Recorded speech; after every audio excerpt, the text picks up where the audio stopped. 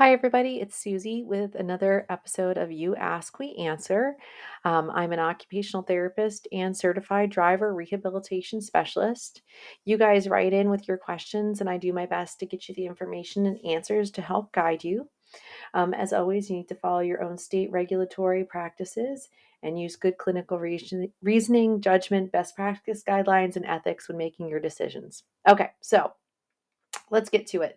This email comes from a lovely occupational therapist who's out in Wisconsin. And first, I'm going to apologize because she sent me this email over a month ago and it got lost in the shuffle and it's taken me a minute to get back to her. So I really want to apologize. You guys, when you take the time to write me a message or send me an email and ask me a question, it really means a lot to me, and I always do my best to get back, but sometimes things come up. And I really want to apologize because you took the time to write in the question, and I want you to know how important that is to me. Sarah, I'm sorry it's taken me over a month to get back to you. As a special thank you, I am actually going to gift you the cognition and driving course as a thank you for your patience. So that is in your online learning library and active and ready for you now. So Sarah's question, Sarah from Wisconsin, she writes in that she just finished watching our course, OT's Role with Driving, and that she's a generalist in a small rural clinic. Unfortunately, our closest specialist is 2 to 3 hours away. Sarah, I think that's a very common problem that most of us have. I think it's estimated that there's between 350 to 500 specialists in the country, which is not nearly enough when you think about how big this country is. So at best, we're looking at on average 10 specialists per state, and it's probably way less than that. So it's very common. You're in a common boat. We're 2 to 3 hours away. Okay, Sarah goes on to share that she completes the off-road driving risk assessment. Yay! I'm so excited for that. I think that's a wonderful thing to have in your general practice, and so I fully support OT practitioners doing a driving risk assessment in general practice. Okay, continues on. I find that most of our folks who get referred specifically to driving risk or to address risk with driving tend to fall in the yellow or red category on the OT drive spectrum. And just as a quick overview, the OT drive model is the idea that there's a continuum of risk and potential. And then if we grossly generalize people, they can fall into one of three categories: green, yellow, or red. Green being low risk, high potential. Yellow, there's risk and potential. Red, high risk, low potential. And typically, what we want to do with that is to help people understand where they fall on the spectrum of risk, and then either help to remediate, recover, rehabilitate, or modify those deficits, client factors, and performance skills. Or if somebody is sustaining in the yellow category, get them to a driver rehabilitation specialist so that they can be evaluated for fitness to drive. Okay, so she's currently assessing individuals. She sees predominantly patients who fall in the categories of yellow or red. And then she also states that she's currently using a modified version of the grid or the Generalist Resoruce to integrate driving to complete her driving risk assessment. Awesome stuff. Love all this. She goes on, in the past, I've also incorporated the motor free visual perceptual test version 4 to assess visual perceptual capabilities and the UFOV or useful field of vision through Brain HQ to assess attention and processing speed. Have you ever used either of these two assessments to look at driving risk? Great question. So, first and foremost, yes, these are great tools and resources for exactly the things that you brought up: the visual perceptual skills, looking, with the MVPT, and then scanning and processing and attention with the UFOV. So, I have to tell you, I have used both of these tests, but I have used earlier versions of both of them. And I actually have kept my MVPT 3. I kept the MVPT3 and never advanced to the 4, predominantly because the MVPT3 was is one of the tools that has the most the research associated with driving with that. And predominantly with the MVPT, when you're having difficulty on the visual closure section, that's of great concern, especially related to driving. Okay, so when I started in the field of driving rehab in the early 2000s, I actually completed the MVPT 3 on everyone. One of my favorite components of this test is the fact that you can get the processing speed and look at the norms on how somebody falls with processing as well. And as an occupational therapist, I particularly like when there's a small overlap between the tests. So more than one test that looks at processing speed, or more than one test that looks at visual perceptual skills, because the reality is most of us can get something wrong, at any given moment. And so if I have tests that have slight overlap, it helps me understand somebody's pattern and really their performance patterns and what's truly a deficit versus just getting one question wrong, right? It's really tough when you take some of these standardized tests, where they just ask you one time about something. And if you get it wrong, then it's assumed that you're impaired in that area, right? Versus a test that might have more than one opportunity to answer the question to see really is there a deficit. Okay, so I've used the MVPT3. I've done the MVPT4, but I did miss the processing speed. And I have used the UFOV, but I used it on the original version. And forgive me, but that original system is for the UFOV has run out of my brain. Brain HQ did purchase it, and one of the reasons why I didn't continue on using the UFOV was because of the initial price when Brain HQ purchased this program.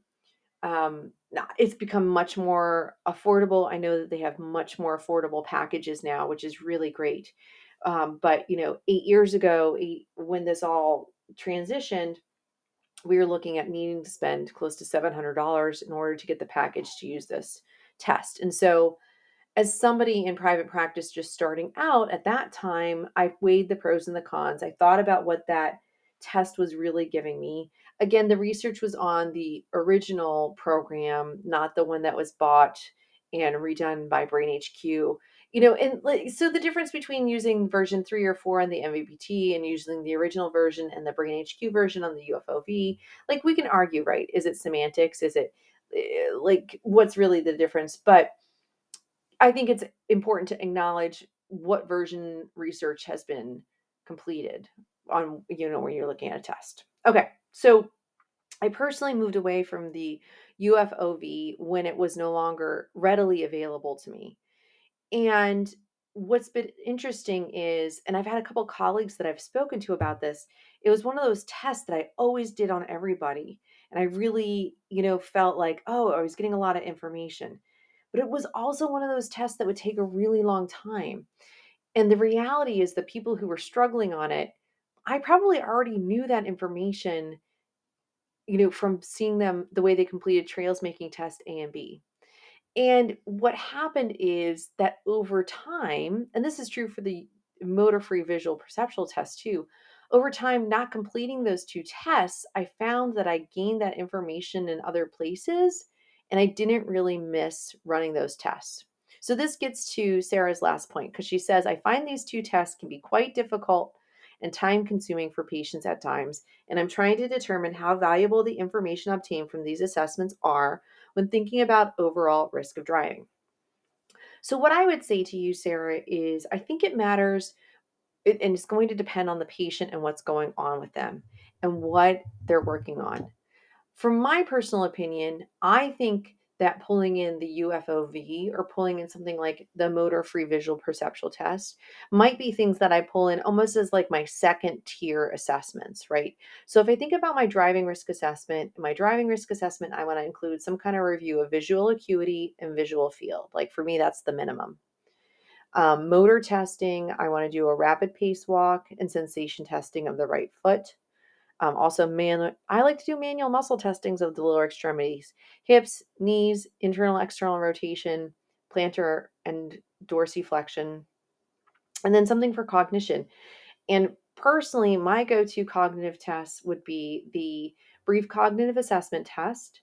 And then from there, I might add in trails making test A and B. Now, I want to give a little footnote. So some of these tests, like trails making test A and B, cannot be repeated frequently. There needs to be sometimes a 1 month or 3 month space between doing these tests. And so if you're in general practice and you are providing a driving risk assessment, and you're in the outpatient setting, it might be valuable to have a conversation with the OT driver rehabilitation specialist to find out if you can share that information or where that test really should be completed. For a great example, my friend over at a local hospital, she is an OT. She does a fantastic driving risk assessment, and she includes trails making test A and B. But then we have a relationship and an agreement where she can share that information with me so I don't have to repeat the test and I can gain that information. Okay, so going back to kind of what I was initially saying though about like you need like your base layer or your first tier levels, something for vision, visual acuity, something for looking at motor skills and sensation, coordination, something for looking at brain function. And I think of processing speed, working memory, attentional capacity, and executive function. Okay, from there, and then of course with the driving risk assessment, you always want to add in an IADL as well. What I would say, Sarah, is use those things first and then decide what do I want to dig in on even more. So, for example, I'm not sure what kind of cognitive test you're using, but even if you're using something like, the MOCA, and on the MOCA they have the design copy, and then oh no, I'm sorry, the MOCA they have you replicate the 3D cube, and then I think there's a clock draw. And then there's even looking at the three pictures. And I understand the pictures have been updated because there used to be a rhinoceros. And for some of my clients, it looked like a rhinoceros wearing a turtleneck. If you've got that version, take a look. It might make you giggle. Okay, so if you think about like the copying of the cube and the clock draw and those three pictures, and I guess the pictures really get at naming, but it's also interesting what people are interpreting visually when they look at those. If you're starting to see deficits in those areas, you might say, wow, what's going on? Oh, this person had a stroke. Oh, this person has a history of cerebral palsy. Oh, this person has a history of, their high level autism disorder. Okay. Do we need to dig in and look at the next layer for visual perceptual skills? That's when I would pull out something like the MVPT. Or like, let's do trails making. Let's say on trails making test A and B, the person's really struggling. Maybe there's a combination of difficulty with um, interpreting their environment as well, and you want to look at really their attention and their processing. Maybe then you pull in the UFOV. Maybe you use the UFOV as a training tool or as an intervention for looking and improving that attention and processing, right? So I personally, especially because they're so time consuming, would not include the MVPT4 or UFOV as my standardized test or part of my standardized package for my driving risk assessment, but I would use them and keep them on hand when I need to go further. Does that make sense? I'm hoping so. And then, depending on, and I have to, forgive me, I don't really remember how Brain HQ ended up setting up the UFOV, but I believe that there were opportunities to use it for training. Think about, could some of these things actually be training tools rather than testing? I think the other piece is, as you mentioned, they can be really time consuming. And the people that they're really time consuming on are the people that already have deficits, or you could probably see those deficits in other areas. So my gut would be to move that to my second layer of assessment if I wanted to dig in and learn more, not keep it on my first layer. It's kind of an interesting idea, right? Think about when I'm picking and choosing what to put into like my first layer, I'm thinking about what's hitting all the points I really want to hit. What is it highlighting for me? And then as I add in different pieces, what is it telling me? Is it telling me something different? Or is it just overlapping with other things that I've already got a nice little overlap on, right? Because there are overlaps between the MOCA and trails making A and B. There's overlaps between the maze test and the brief cognitive assessment test, right? There can be these little overlaps, but you don't want to use a test that's not giving you any more valuable information, or you want to pick to use it at a point when you need to dig in for more information. So those are my 2 cents.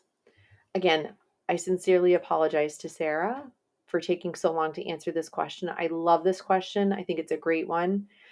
Since you wrote in about visual perceptual skills, attention, and processing speed, this is why you're getting access to the cognition and driving course. These are things that are covered in this course as well. And if you have additional comments, I would love to hear from you. As always, guys, please write me, email me at susie@adaptivemobility.com, send me a Facebook message, post a question in our Facebook group, Driving Rehab for the OT.